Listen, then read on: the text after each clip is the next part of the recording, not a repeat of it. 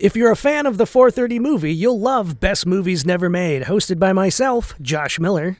And Steven Scarlatta, where we explore some of the greatest movies never made, like E.T. 2, Johnny Quest, Beetlejuice Goes Hawaiian, and Halloween 3D. New episodes available every other Monday, wherever you listen to podcasts. You must learn to listen to the rebel and the rogue, or you will not be allowed to come with me to Alderaan. Need to make a call? Look for a police call box. That's where you'll find Two on Who, the new Doctor Who podcast from Electric Surge. Two on Who is available wherever you listen to podcasts. Hey, this is Mark A. Altman, and if you're a fan of the only gentleman secret agent with a license to kill and thrill, you should pick up my new James Bond oral history, Nobody Does It Better, available now in hardcover, audio, and digital, wherever books are sold. Do you expect me to read? No, I expect you to buy it.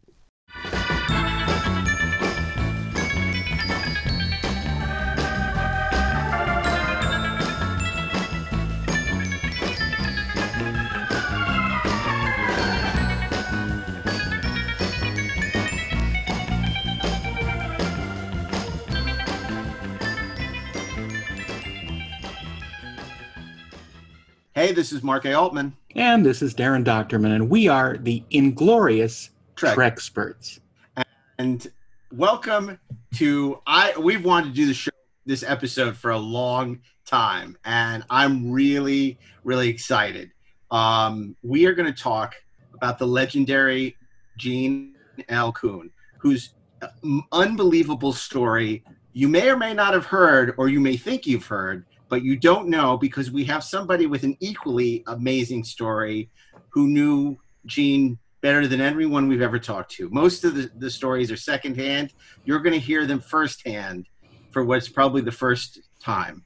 I know when we had Ralph Sineski on recently, he had to say Gene, but nothing like you're going to hear today. So before I introduce our next guest, I want to welcome back Ashley Miller. He's the writer of such movies as Thor and X-Men First Class. He's a writer-producer on TV shows like Fringe and Thor. And you're wondering, who is our special guest? This is so exciting. This is so exciting because we have with us Andy Kindred. Andy worked with Gene L. Coon for many years, but has an incredible story to tell herself. She was working for the, feel free to correct me, for the Urban League, and she found out that Paramount Desilu at the time, had no African-American assistants. They were called secretaries back then. And she went up and got a job there, and shortly thereafter found herself working for Gene. Basically what happened was Watts exploded. When Watts exploded, Lucy was ahead of everybody at Desilu. She was doing stuff people weren't doing. And I think she said, I think maybe we should have a couple of black people here, because at Desilu, the only people black there were the janitors or the actors who were playing janitors. So they went to the Urban League, whose job was to get black people into jobs that they hadn't been in before. And they said to me, look, you work in radio, so you ought to be able to do this. And they sent me off to Desilu, which I thought, and it all worked out. And how did you feel about that? Because, I mean, you had never done anything like this secretarial work before. I mean, you were doing other things. You were at the early stages of your activism. And you are going to work at the Desilu. What would you remember? I mean, it's like a time machine. I know we're going backward. A job. I've just been working the time machine. It's called my memoir. It was a job. Now, I was there with Watts because we were pissed off with what was going on, with the lack of jobs, with the police harassment, with the segregation. Prop 13, which said that black people could not buy houses if they had a restrictive covenant on it. We were pissed off about a lot of things. So when the Urban League came to me and said, look, we've got this, these people want some clerical help.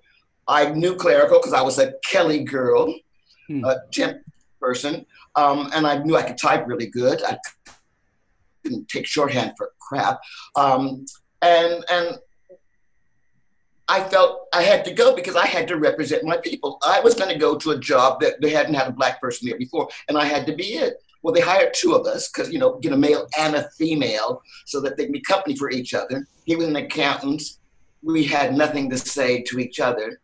And I became the floater secretary, which meant I just worked all over the lot in every place. So I got to learn what was going on, and conscious that I needed to be able to be good at it, I jumped into it as enthusiastically as I can.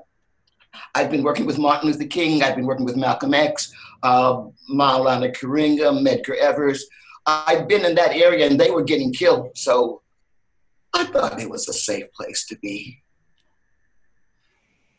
And so you go to work for Desilu Studios. Now this is incredible because you knew Martin Luther King, you knew Malcolm X, you knew Karenga, who's still with us, thankfully, and teaching now. Tell us a little bit before we get to Gene and Desilu.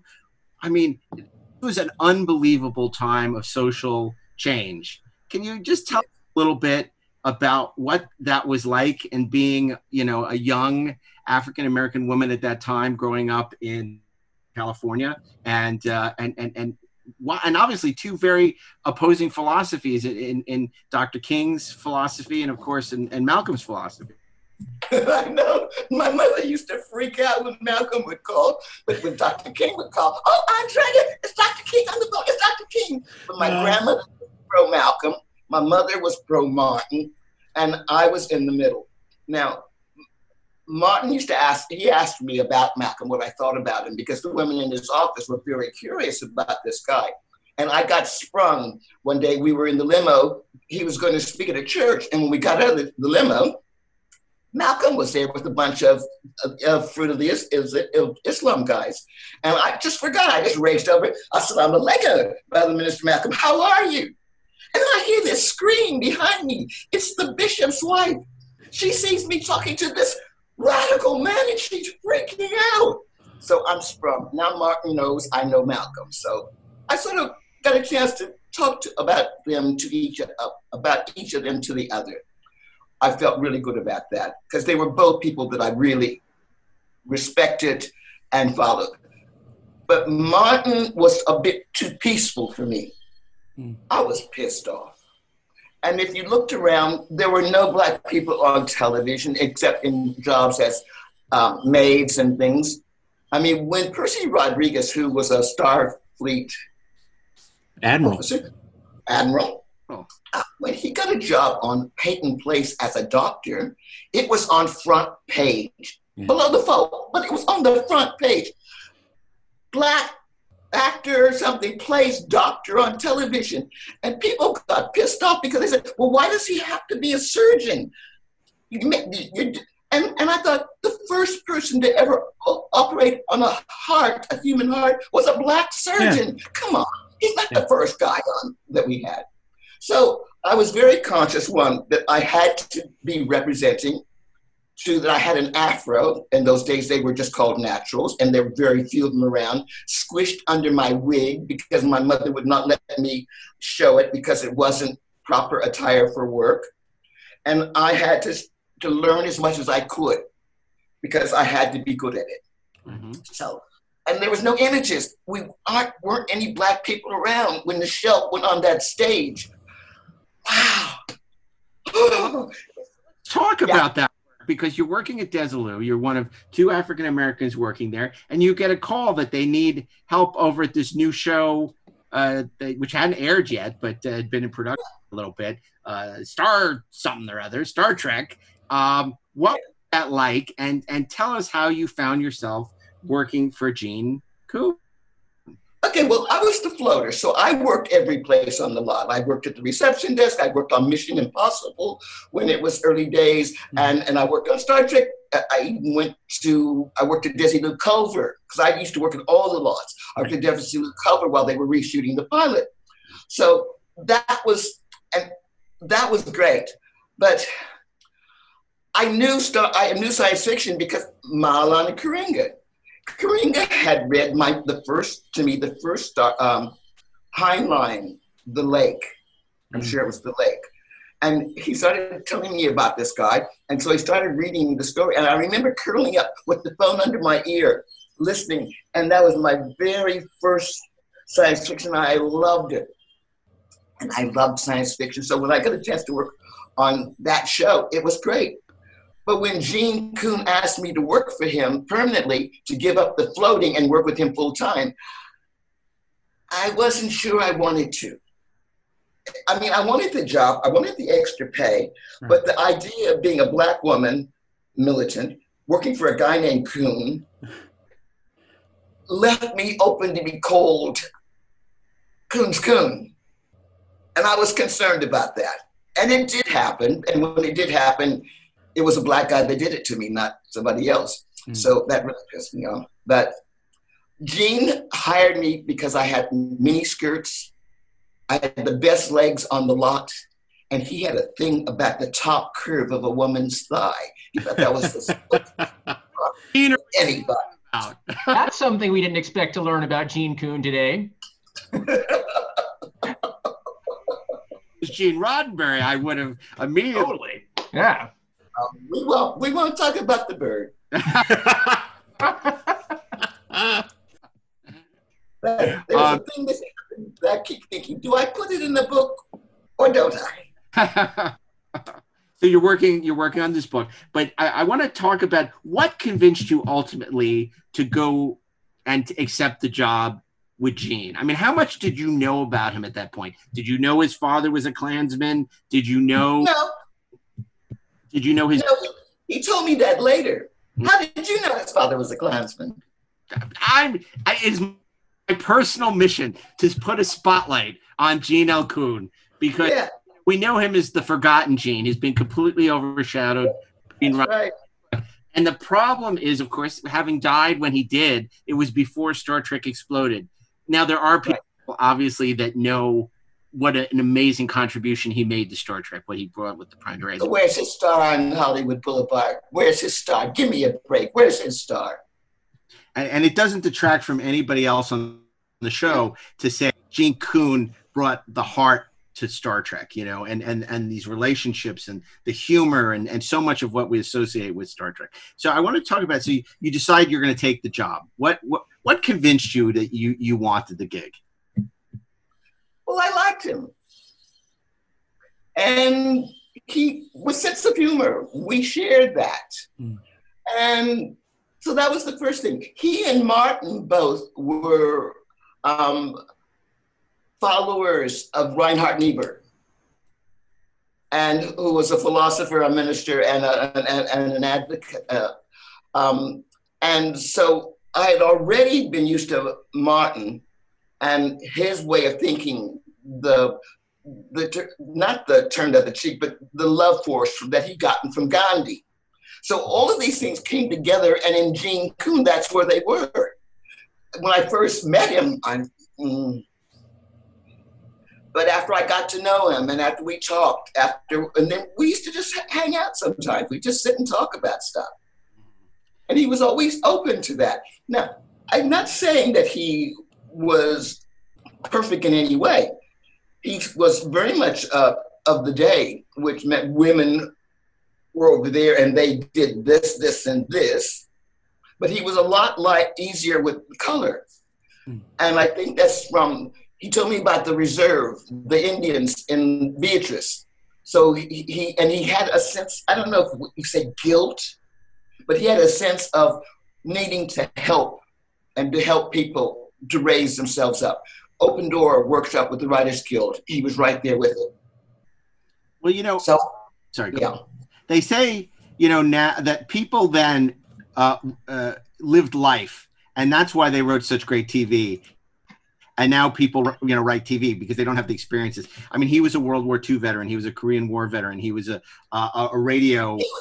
He was with Chesty. Yeah. He was with Chesty Puller, our hero. Yes. So, I mean, yeah.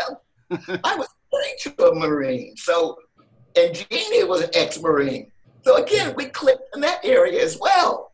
You know, he was with him at the Curzon Reservoir. I mean, who would know what that is? Excuse me, I'm 81 years old, guys. So you start to get to know him, and you see his really interesting writing, because of course this is a guy who was known for the speed at which he wrote. He had come up with he had taken McHale's Navy and cracked that for television. It became Munsters, right? Right. Yep. We had Ted Cassidy on one of the episodes as well. Sure. What a sweet guy. Yeah. Gene he was a good writer. He was a very fast writer. I had a really good doctor who gave me the best amphetamines you could ever get. Yeah, no worry.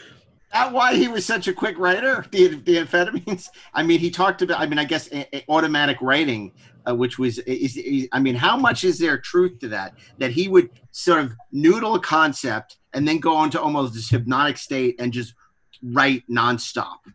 I mean, how much of that was the amphetamines and how much of that was just natural ability? The amphetamines were always. That's why he was always sort of grinding. Right.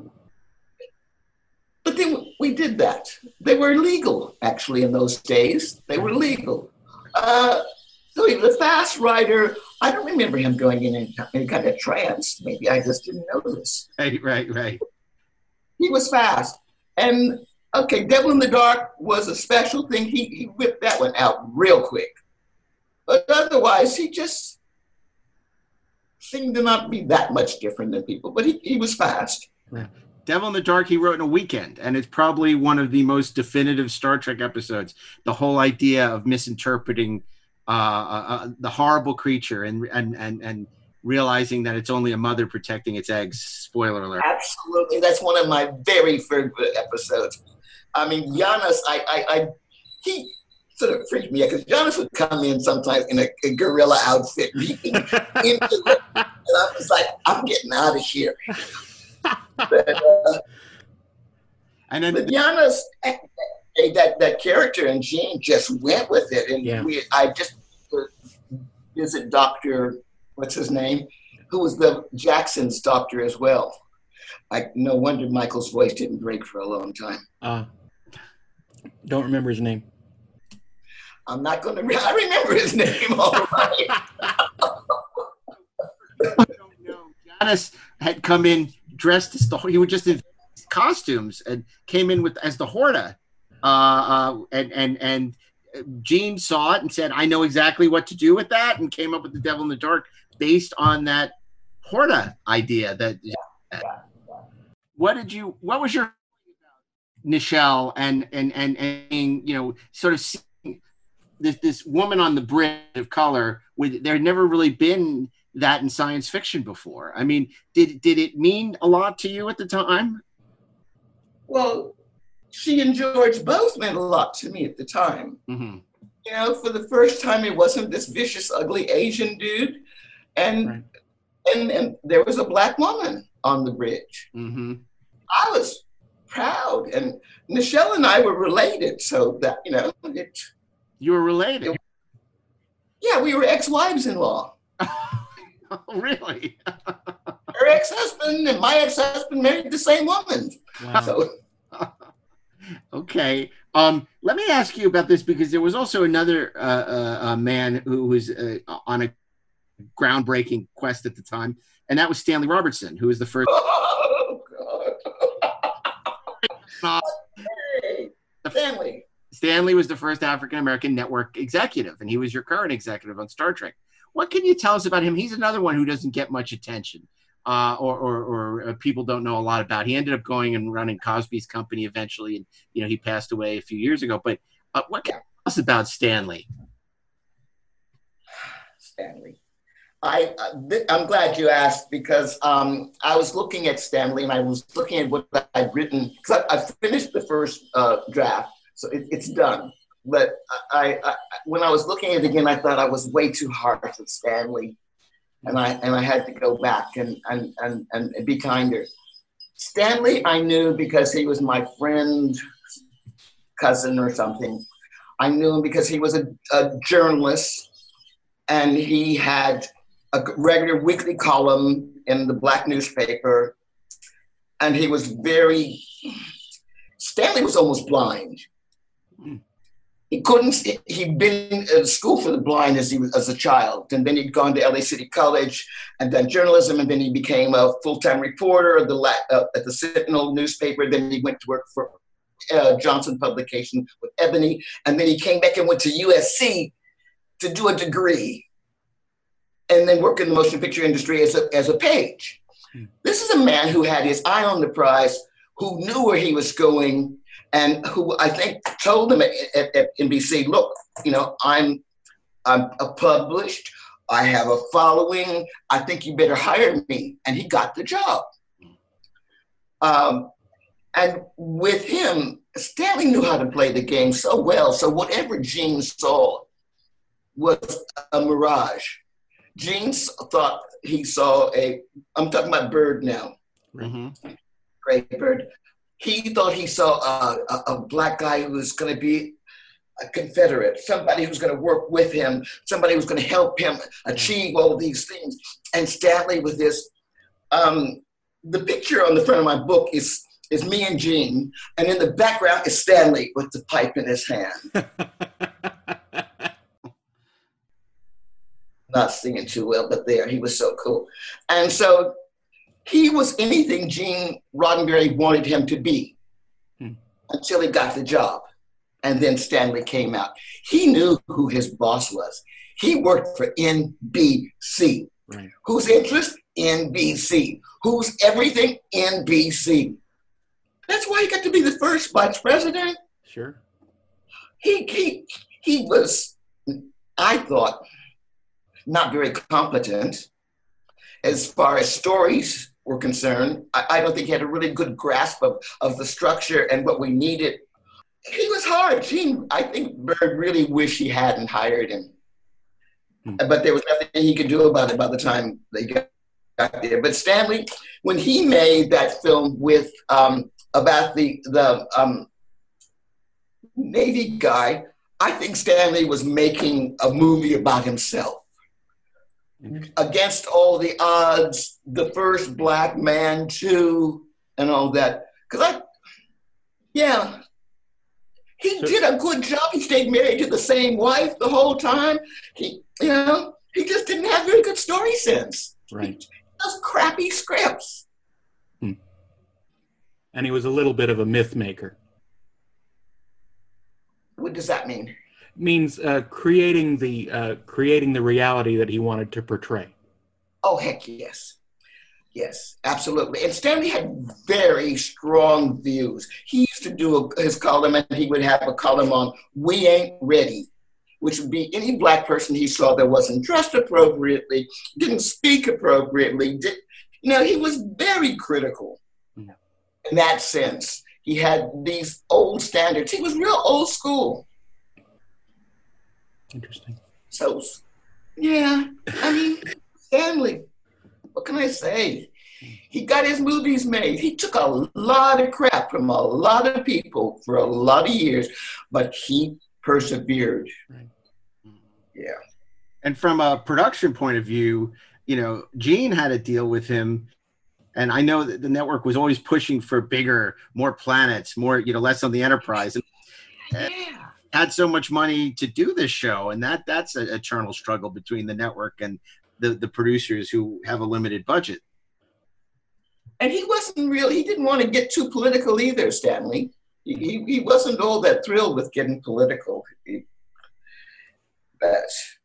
They didn't give him the money, but then he wanted more planets, more planets, and don't get off stage 10. Right. Because we shooting on 10 all the time. Put some more boulders over in that corner. Let's call this planet whatever. Yeah. Throw the purple gels up and call it a new one. Yep. And then when you were working on the different episodes and it was going through your typewriter, was Gene actively soliciting your feedback? Do you recall sort of what your thoughts were about the material? Did you know that this was a special show? Not that you'd be talking about in 50 years. Nobody knew that. But did you know that this? Yeah. We did not think anything about what we could say. Oh, yeah, Gene, here, let me get you another glass of Slivovitz. Because he did like his Polish brandy. Let me get you a glass. Now, in 50 years' time, what shall we tell the people we were thinking?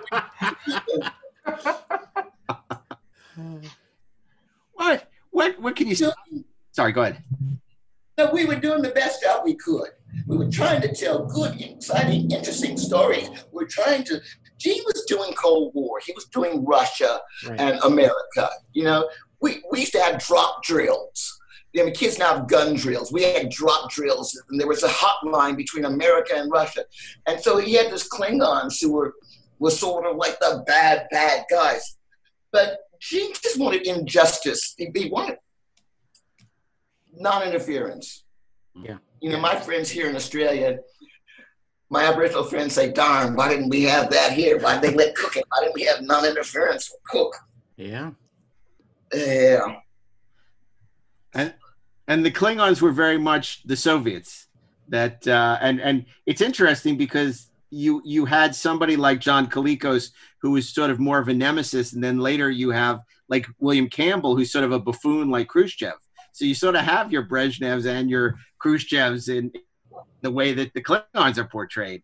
And Campbell was one of Gene's special friends. He's a really good friend of Gene's.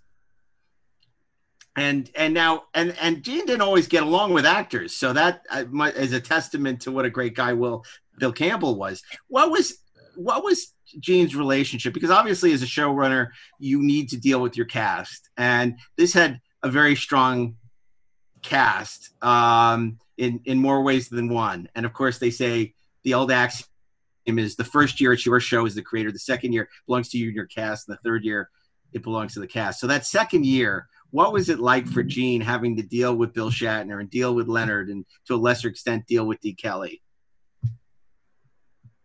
Yeah, it wasn't his favorite thing, but I think less than the cast members, he had a problem with having to deal with the writers because these are his peers, and he's having to say things to them that he doesn't want to say, having to rewrite their scripts, and they're pretty precious about those things. That was, I think he could let the actors go. It was just a nuisance, but I think dealing with the writers was painful for him, and it hurt.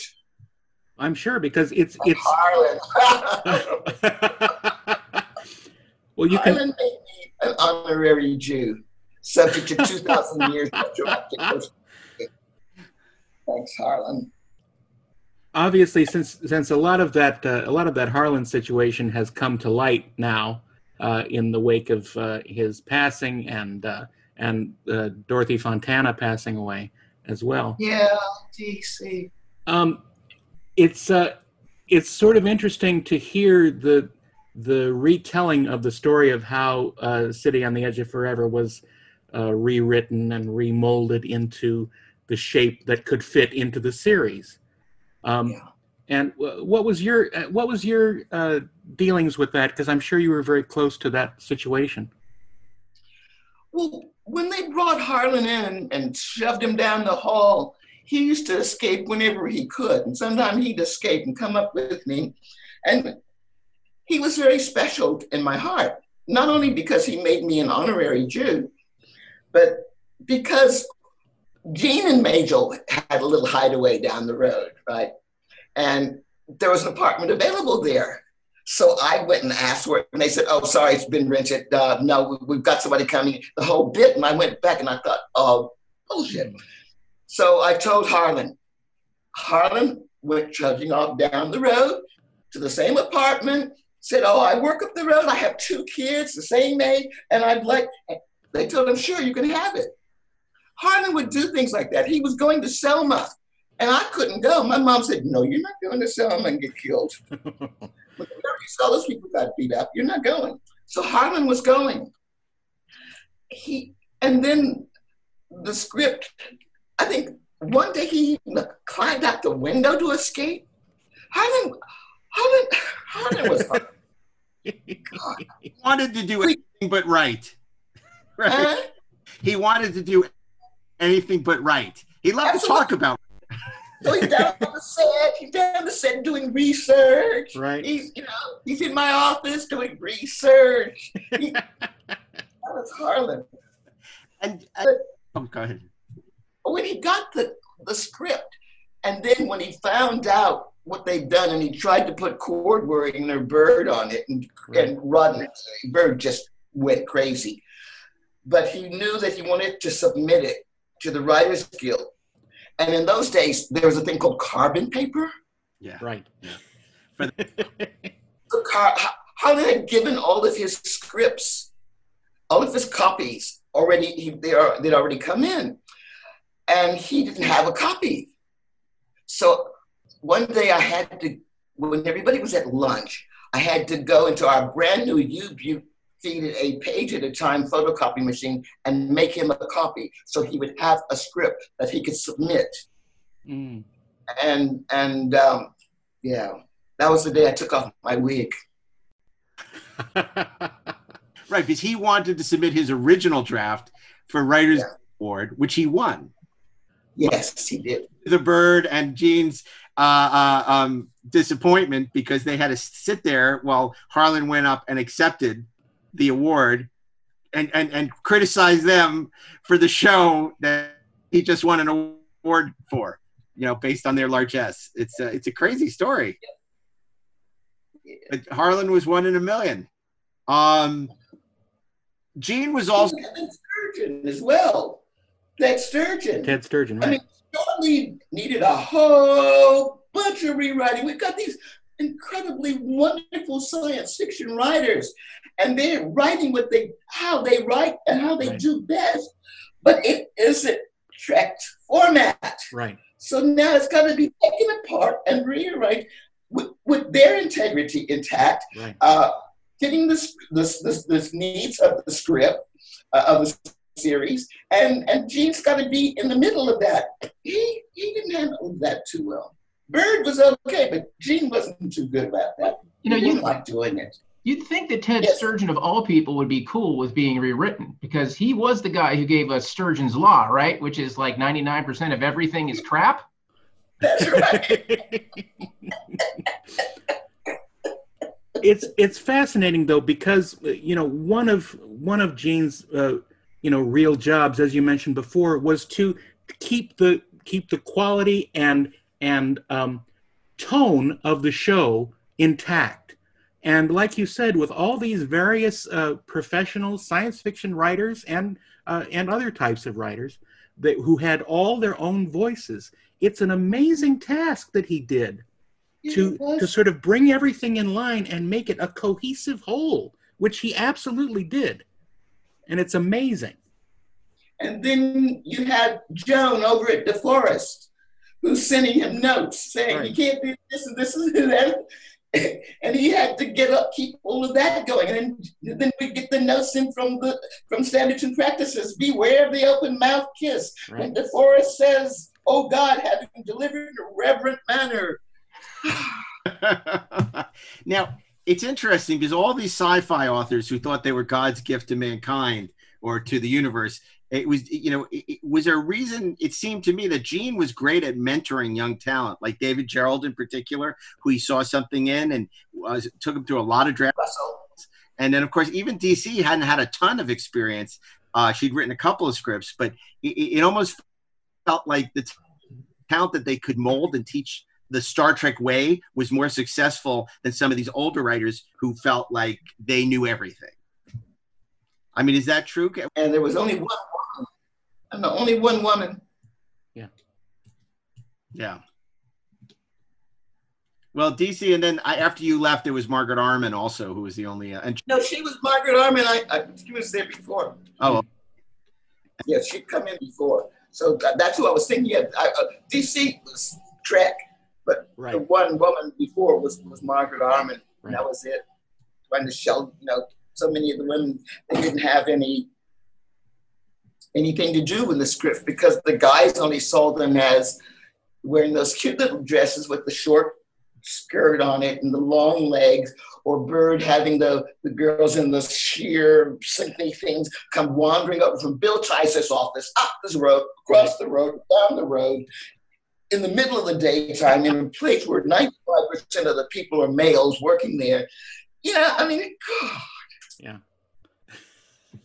Yeah, well, Bill Tice was an interesting, I mean, I mean, so much a part of that show. I mean, the costumes. I mean, here we are 40 years later, and they reboot 50, and they're still I was saying 40 years later when they did Star Trek 2009, and they're still doing Bill Tice's original costumes for all intents and purposes. So, right. I mean, that has endured. And of course, so much of what he did is iconic. It's just a remarkable alchemy of everyone that was involved in that show. How did it start to grate on Gene after a while? I mean, it was brutal. I mean, that show, they didn't have enough money. They didn't have enough time. There was a lot of overtime, and then that went away. How hard was it for Gene was that ultimately why he decided to leave, or was it other things? Because of course the Bird was back, after his little hiatus, and it had been, really getting out of the back door. Yes, I didn't even know he had a back door for a long time. It would just suddenly appear. The money started, we had the change in nights, we had the budgets going down, we had all the stuff that Lucy was going through at the time. She ended up, not having the studio anymore. Paramount came along, and they had no love for it. Herb Solow fought really hard trying to keep it on. We did everything possible. But the thing about it was, we sort of were, Gene was military, Bird was military. There was something about that people got together and they worked together, they pulled together, they were doing something. And I think we had a sense that it wasn't just a TV show. We were doing something that hadn't been done before. The whole thing of going where no one had gone before. In a sense, yeah, people felt that. People were creating things. I mean, we'd have, my brain just went. That happens. Once I turned 80, things started to happen. Feinberger, we'd have a Feinberger. Right. They create something else, a new tool or a new whatever. People really cared and did things with each other. Like when Gene and I went to Universal, it's a totally different atmosphere. Like, but there, you felt part of it. And so everybody was trying. Bobby Justman was still pissed off that he wasn't producing. Right. Yeah. He was trying really hard to, and he had sort of a sarcastic sense of humor. But I think Gene Coon was just too soft inside. He was just a sweet guy. And he just couldn't stand being mean to people and having to tell people that they couldn't and wouldn't and shouldn't. Right. Bob and her putting their Gene's marriage fell apart, and that's what happened. That's why he left, that he met Jackie. But that's not true. He didn't get back with Jackie till we were at Universal. So. Hey, but you stayed for a little while with John Meredith Lucas, didn't you? Before, when Gene left to go do To Catch a Thief. To Catch a Thief? It Takes a Thief. Well, It Takes a Thief. Takes a Thief. So you stayed for a little while and finished off the season with John Meredith Lucas. How did it change for you when Gene was gone? Well, I didn't have a relationship, but John Meredith Lucas was a really nice guy. We got on fine. I was good at what I did. Mm-hmm. So there were no complaints. And I sort of was a guide for him because I was there every day and he could check on things and we worked fine together. I heard that in his book, he claims that I said, "Hi, I'm Gene Nails Coon. You want to buy me?" Now, maybe I said that. I probably did because that was some of the kind of things that I did back then.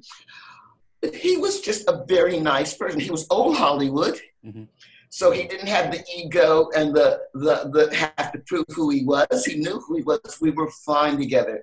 The only reason I didn't stay with Fred Feinberger was because I wanted to get out of there and leave it clean that next season for them to start again. I didn't want to, because I knew I wasn't going to be there.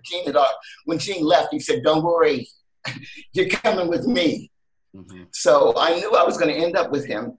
So John was fine, but when Fred came, I knew I was out of there. So I went back to being a floater. Right. Until Gene said, okay. How is the world at Star Trek different than, say, Mission Impossible? Like when you were a floater and you were over there with Bruce Geller and the team at Mission Impossible, how is that a different vibe than what you had at Star Trek? Working on it or just being around it? Both. Okay, well, working on it, it was just a job.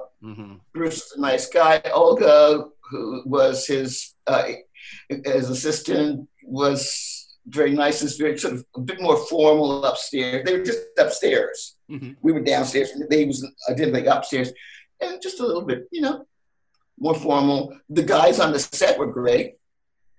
I used to go in the morning, and Marty and Peter would grab me, and one would be in front, one would be at the back, and they'd be hugging me while Ben would be sitting there backing up. I was really cute. That's one of the funniest things, because I'm going to speak for Mark, because we're about the same age. We're both in our early 50s, and we grew up with these shows. Okay. So did I. You know what I mean.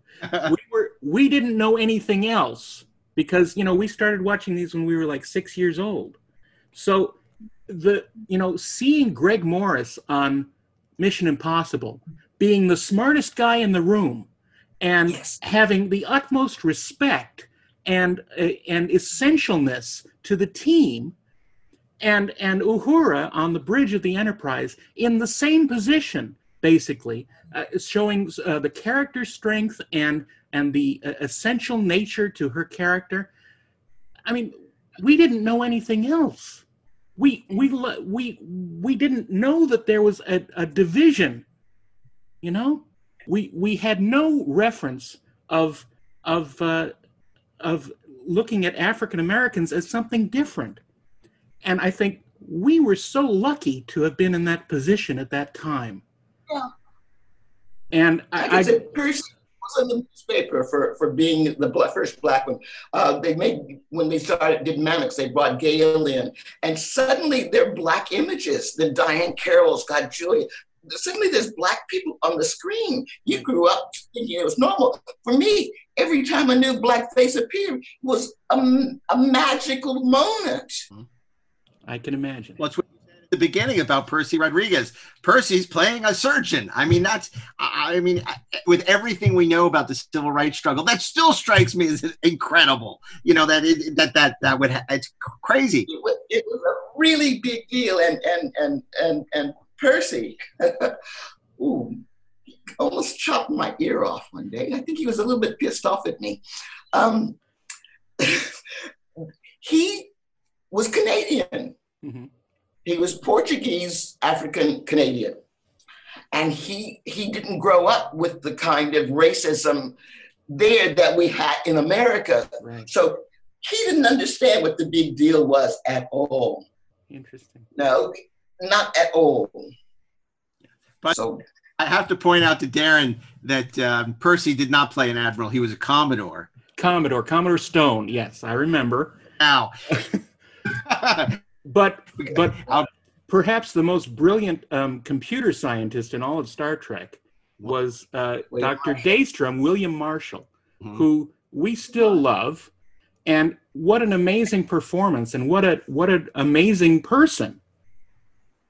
And did you love all the times that he was sitting down and Bill was leaning over him? Yeah. Bill hated the apple crate. He really hated that. But with Marshall, he had no other choice. There was no other choice. Yeah.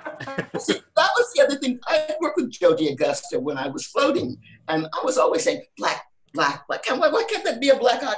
And I remember saying, well, why can't a scientist be black? And I thought that was one of the reasons I felt that I was there, was to remind them that you don't have to make every character white. Absolutely. No, even something. But that was a big deal. Something as simple as the red shirts, where you have, that was also always integrated. I mean, I remember, by any other name, where they turned them into cubes, and you think the other show, it's the black guy who's going to get it, but no, it's the yeoman. And Chatter looks a little disappointed when they restore him. It's like, oh, the girl who got saved. But so let me ask you, and this takes you way back. What was a day like? Walk us through your average day on Star Trek back in '67.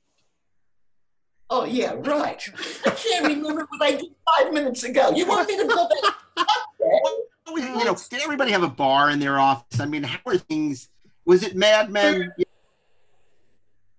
And Bobby Justman had a shower. Mm-hmm. Gene had his bottle of Slivovitz and I'd make tea for him.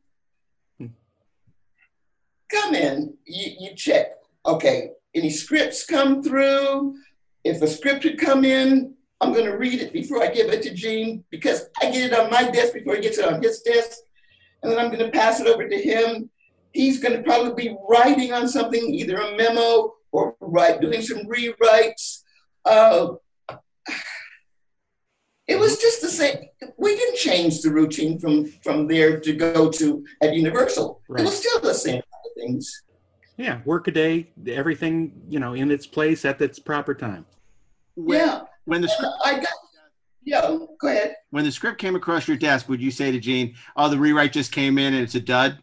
I mean, would you share your opinion? No, I usually say Act 2 needs a bit of help, and it was usually the second act. They could get the first act okay, right? They got it going, but then they would start to stumble and couldn't get it together. So it was usually Act 2 was usually a big problem, right? And I mean, that's where I got interested in writing. Not that I did any writing, but I at least got interested in it from seeing all those scripts coming through and seeing the difference that a rewrite makes. Did Gene bounce things off of you? Like when he was trying to figure out how to approach a rewrite, did he just sort of sit down and spitball with you? Oh, yeah. I did that with all the producers I worked with. I remember one of them came back and said to me, the network wants to know what I've been smoking. But because I was good for that. I think with Dr. King and I got on so well, I asked a friend, why did he spend so much time with me? And she thought for a while, she said, you always ask good questions. Right. And that was probably it, Ashley. That's just, I was curious. Right. And I always wanted to know, and I'd lived in New York for a while and come back to California when everybody started, Kennedy got killed. I thought, I'm getting out of here. Malcolm was then barred. Martin wasn't getting through anywhere. I just thought, the heck with it, and I came back because, Augustus Stanley Owsley made the best acid ever. And so I came back and became a very big supporter of Owsley acid and the Ians and the Love-Ins and hey, I love it. I was fine and I had to go to work at Star Trek. Darn.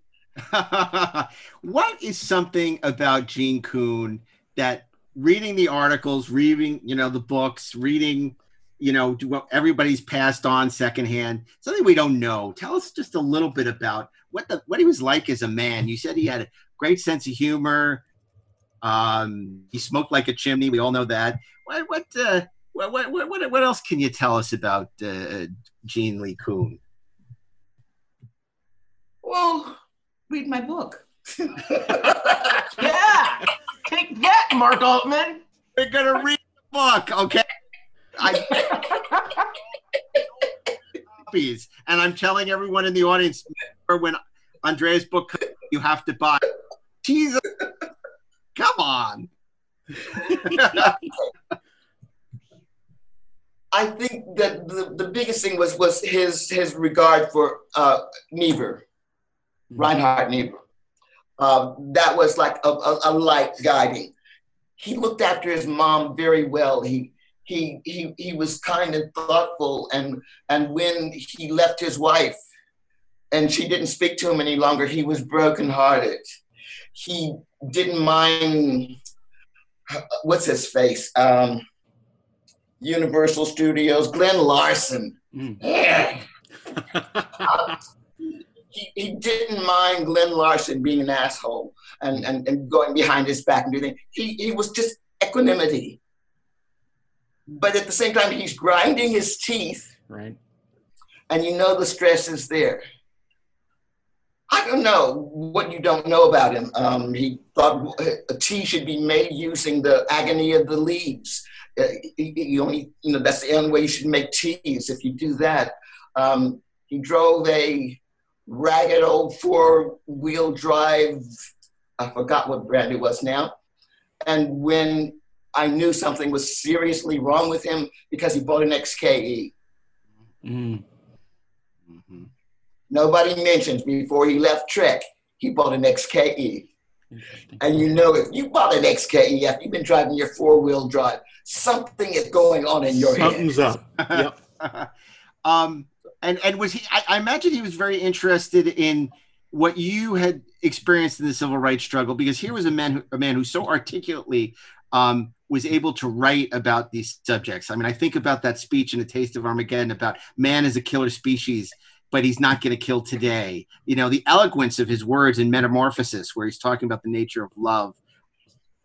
Errand of Mercy, how they choose not to, how they're fighting for the right to make war and then realize how stupid they are for it, or Kirk is. So did he seek out from you kind of your experience, which was so different than what his experience was growing up in Nebraska, growing up as a veteran, and then of course writing for shows like Wild Wild West and Riverboat and Bonanza, and he did A Have Gun Will Travel, and all those same shows that everyone of that era seemed to have worked on. Did you see Journey to Shiloh? I didn't see. Have you ever seen that? I saw his remake of The Killers, but I've never seen Journey to Shiloh. Yeah, well, Journey to Shiloh was again, it was about Civil War and the choices that people make, and I don't know. I'm having a difficult time here trying to say what that meant about him.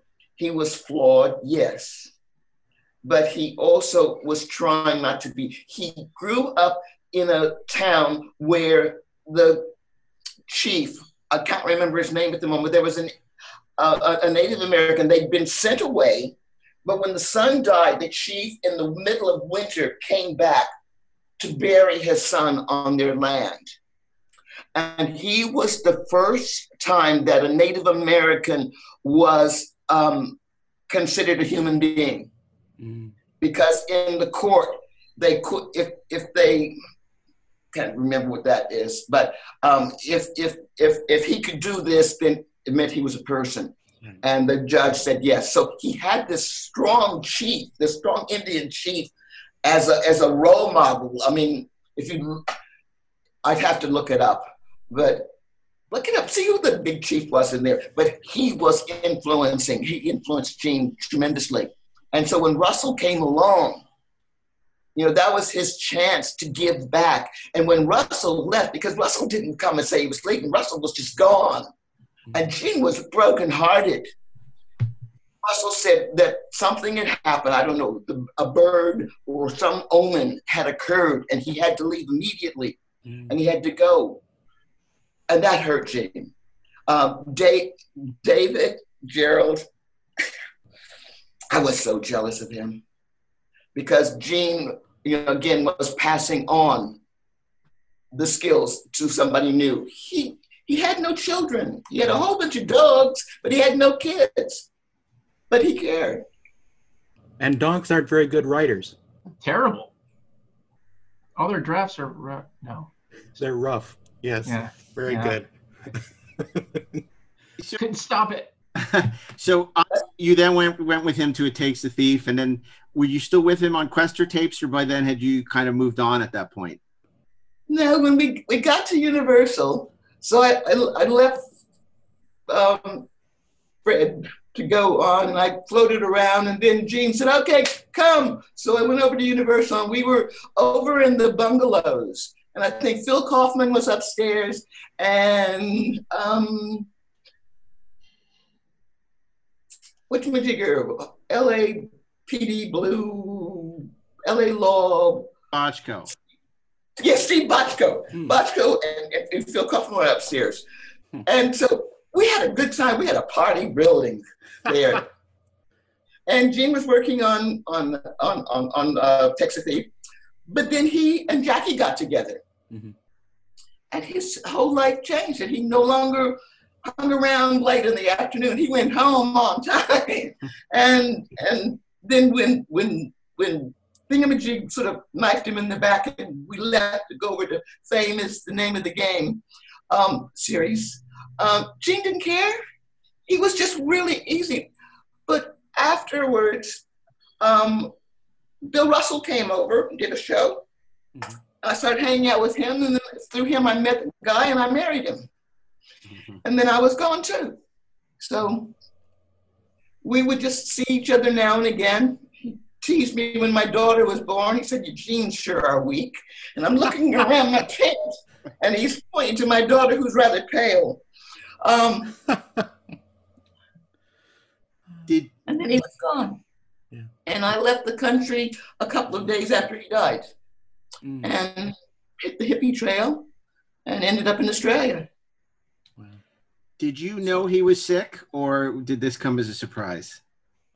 No, he'd been complaining about the smog and all that. And I think he called me like on a Wednesday and said, "Look, I'm going to go. I just want you to know I'm going in hospital. I think the doctor thinks I've got pneumonia." And I said, "Okay, well, I'll talk to you later." And he called me a couple of days later and said, "Well, it's not pneumonia, it's cancer." And then he was dead 2 days after that. But his dad had died of that. So I think Gene just thought, no way, I'm hanging around with this illness. And he just let himself go. Right. He was strong-willed and soft of heart. Yeah. Okay, guys. Andrea, that was just... Thank you so much for doing this and being on the show and talking about Gene and your remarkable story, which we're all going to read more about in your book. So what is your book called? Code Switch. Okay. And when are you going to publish? I have to explain it, don't I? Code Switch is when you change your language and your way of speaking when you're in a different situation. So if I'm talking to you guys, I'll talk one way, and if I'm talking to a black person, I talk one way. If I talk to somebody in power, I talk another way. And that's what I had learned when I went to work on Star Trek. And when do you plan on publishing the book? Do you know? I've only finished the first draft, and I'm still trying to figure out how to make it better. Right. Okay. Well, let us know so that we can tell everybody. We want to. And when do I get to see more Thor? The world can't get enough of Chris Hemsworth, so I'm sure there's plenty of Thor in your future. Ozzy, Ozzy, Ozzy! Oi, oi, oi!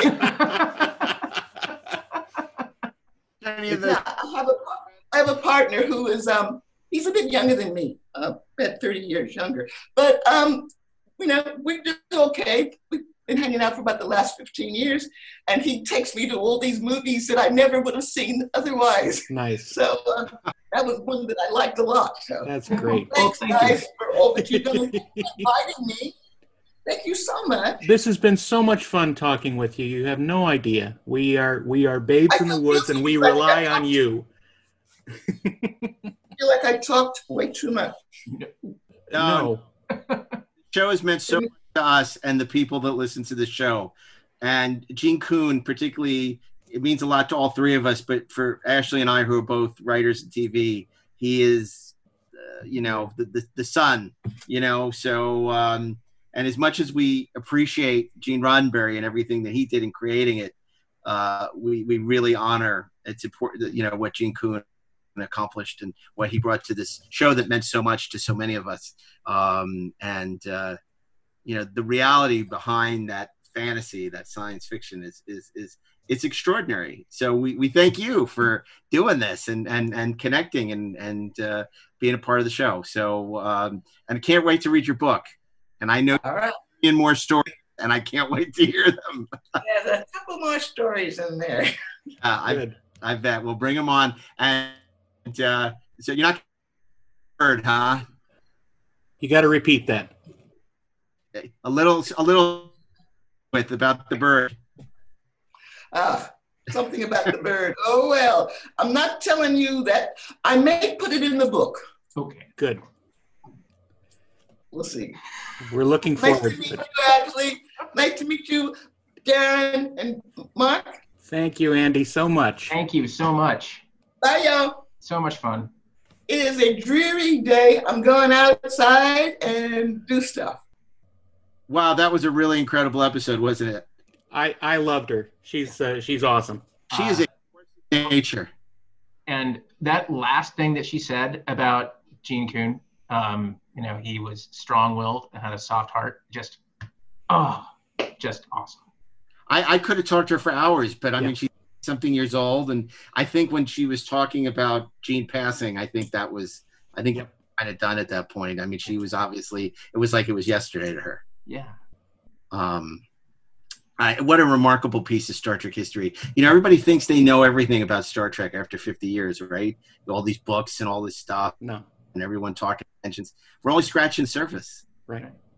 I mean, what an amazing person Coon was. And the truth is spreading only now. Not the sun up in the sky.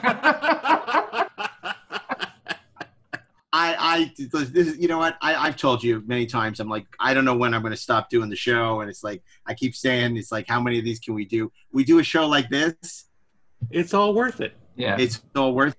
It's all worth it because it was like what I said at the beginning. It's like a time machine. It's like back to 1966, 67, what it was like there. And you see, it's shows like this where it proves that the Trexperts are the people that we have on. You see, it's not about us. It's about them. I don't know. It's a little bit about us. Well, okay. Shh. Quiet. Quiet, you. Absolutely. The Trek, the people we have on. And I'm so proud of the fact that we've had all these unsung heroes. Yeah. Bob Sallin, the real genius behind him and Nick, the real genius behind Star Trek 2. When Harv all those years deservedly got, a spotlight, but, Bob was eclipsed by that spotlight, right? And here Ande, who, unless you're really, know your Star Trek or read the 50-year mission, you don't know anything about Andrea. And I mean, God, you did all this lip service about how Star Trek had the first African-American, on the bridge in a position of power and all this stuff. But we see what it meant to somebody who was there. Right. And it was everything we saw on screen was going on behind the scenes too. Right. And that's what's so magical about it. And that she's talking to Joe Augusta and saying, we need to see more black people on screen. Yeah. As scientists, doctors. Yeah. And, this isn't about Twitter. She was fighting the fight. Yep. She went from knowing King and Karenga and Malcolm X to working as a secretary at Desilu, where they would say, somebody today would millennial, a secretary, that's beneath me. She made real change working as a secretary at Desilu. And it's us today. It's amazing. It's amazing. What do you think? Ashley, because I don't know if you know as much about Coon as maybe Darren and I do. That was awesome. You do now. I would have happily just sort of listened to those stories all day long. I resonated a lot to what she was saying about dealing with those writers because, it was a very different time in terms of how a show gets run. You don't have a staff of 10 dudes that you get paid to yell at and they get paid to be yelled at. Not that I'm a yeller. I'm a sweet guy. But she's right. It's like managing those egos is tough. And then the example of Harlan Ellison I thought was great because look, I don't know that anybody has so quickly sketched out, an image of Harlan that felt so three-dimensional that he could be on one hand, this massive a-hole who vaguely hated his job, yet had this massive ego that could not admit to anything that might require revision, to this side of him that walks down the street, walks into this apartment building office and gets an apartment for her, right? It's like, that is just, what a complex character. And she just lays him out. just like that. And it was just, we could just sort of sit and listen to that forever. We can't hear you, Mark. We can't. Same building that Majel and Gene had a pad. Right. Yeah. It's like, like why was sorry. It was just. I just want to point out. I can't wait to hear the story about the bird. That's all.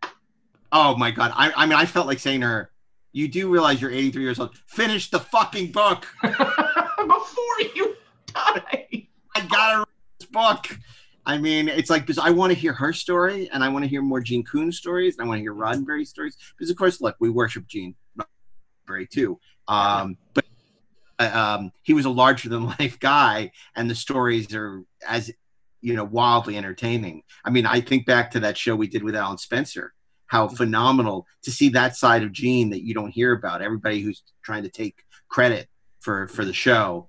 And then you hear these amazing stories from Alan Spencer about Roddenberry, what a good guy he was at heart. And I think a lot of the ego came from an insecurity, but even Gene Coon, somebody as wonderful as Gene Coon, who we've heard is, this total, liberal who was concerned about the human condition. But even he hired her because she had great legs, And in particular, he really likes the curve at the top of the thigh. I was like, that's information that. Okay. He's not wrong. That you're not going to read an inside Star Trek. But yeah, this is a great show. It's why I love doing this podcast. The next week we'll go back to doing some goofing, but this was really great.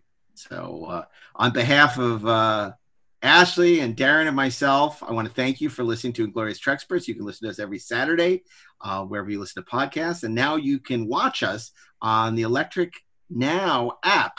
That's Electric Now. Go to your favorite app store and download it for your tablet, your phone, or your TV.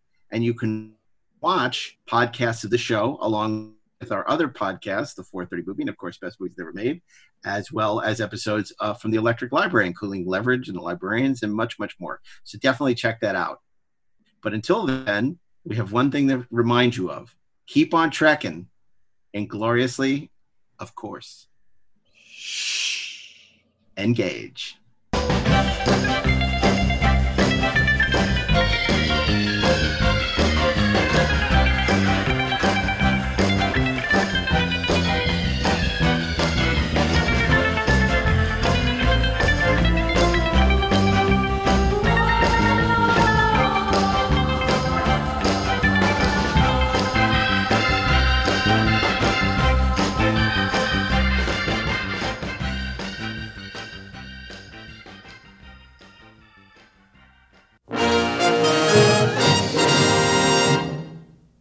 This podcast is a production of the Electric Surge Network.